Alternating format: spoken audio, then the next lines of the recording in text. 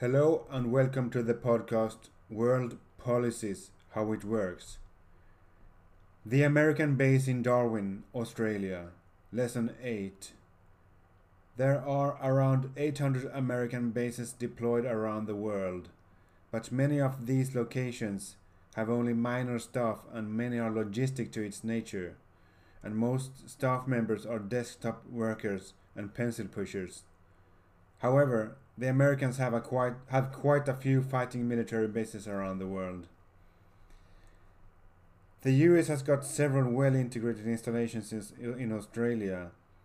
Pine Gap is the commonly used name for an Australian Earth station, approximately 18 kilometers, i.e., 11 miles southwest of the town of Alice Springs, Northern Territory, in the centre of Australia. Pine Gap is operated by both Australia and the United States. Its longer name is Joint Defence Facility Pine Gap, JDFPG. It consists mainly of desktop workers.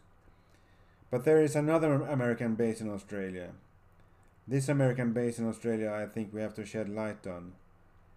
The base as such, which is located in Darwin at Australia's northwest coast, does not give you any information of how many Marines Darwin can harbour. Darwin's port can take in at least one Wasp-class vessel.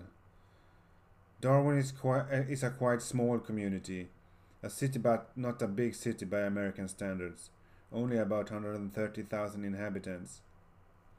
If you bring the American troops home, the world will be overrun by the Chinese and the Russians in no time, and the US is still dependent on oil from the Middle East to a level of more than a quarter of its oil consumption 2016. The US would get none oil if the Chinese had their will. The US can hope for and plot for a regime change in Venezuela to create a boost in oil production in that particular country in order to increase oil imports from that country to the US if the new regime is friendly to the US. Venezuela has one of the largest oil reserves in the world, and Canada has lots of extra oil that they export mainly to the US.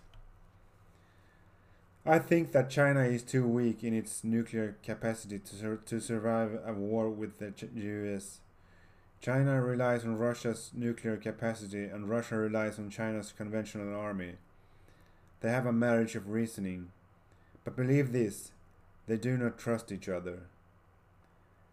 Kremlin thinks that Russia should be in par with China since Russia has a bigger nuclear capacity. But China's bigger economy wins in the everyday life. Russia is slowly losing its grip of the Russian Far East to the Chinese. That, among other things, is why Putin has agreed to develop his nation's economic ties with Japan. Sell some oil to the Japanese to level out the Chinese influence in the Russian Far East. Putin doesn't want to put all his eggs in one and the same basket, namely China. Russia's biggest motivator is China. Russia's little escapades in the Baltic Sea are a luxury they sometimes can engage in. Its southern borders and its eastern border are much more important. They just don't want us to know that. However, Russia is strongly enforcing development economically and militarily in the region of the Kola Peninsula at Barents Sea in their north. Does China have a bad geographic location in case of a conventional war with the US? Not necessarily. America can, to my knowledge, only accommodate some 3,000 Marines in total in barracks located at the relatively small community of Darwin in the north of Australia, fairly close to the Malacca Strait. And even this small number puts a strain on Darwin's community. You know, unmarried girls. And the port of Darwin is quite limited. LPDs and LHDs, like San Antonio class or Wasp class, visiting Darwin can only do this one by one, it seems. Also, Darwin was attacked by air by the Japanese in World War II. Wouldn't we see a rerun?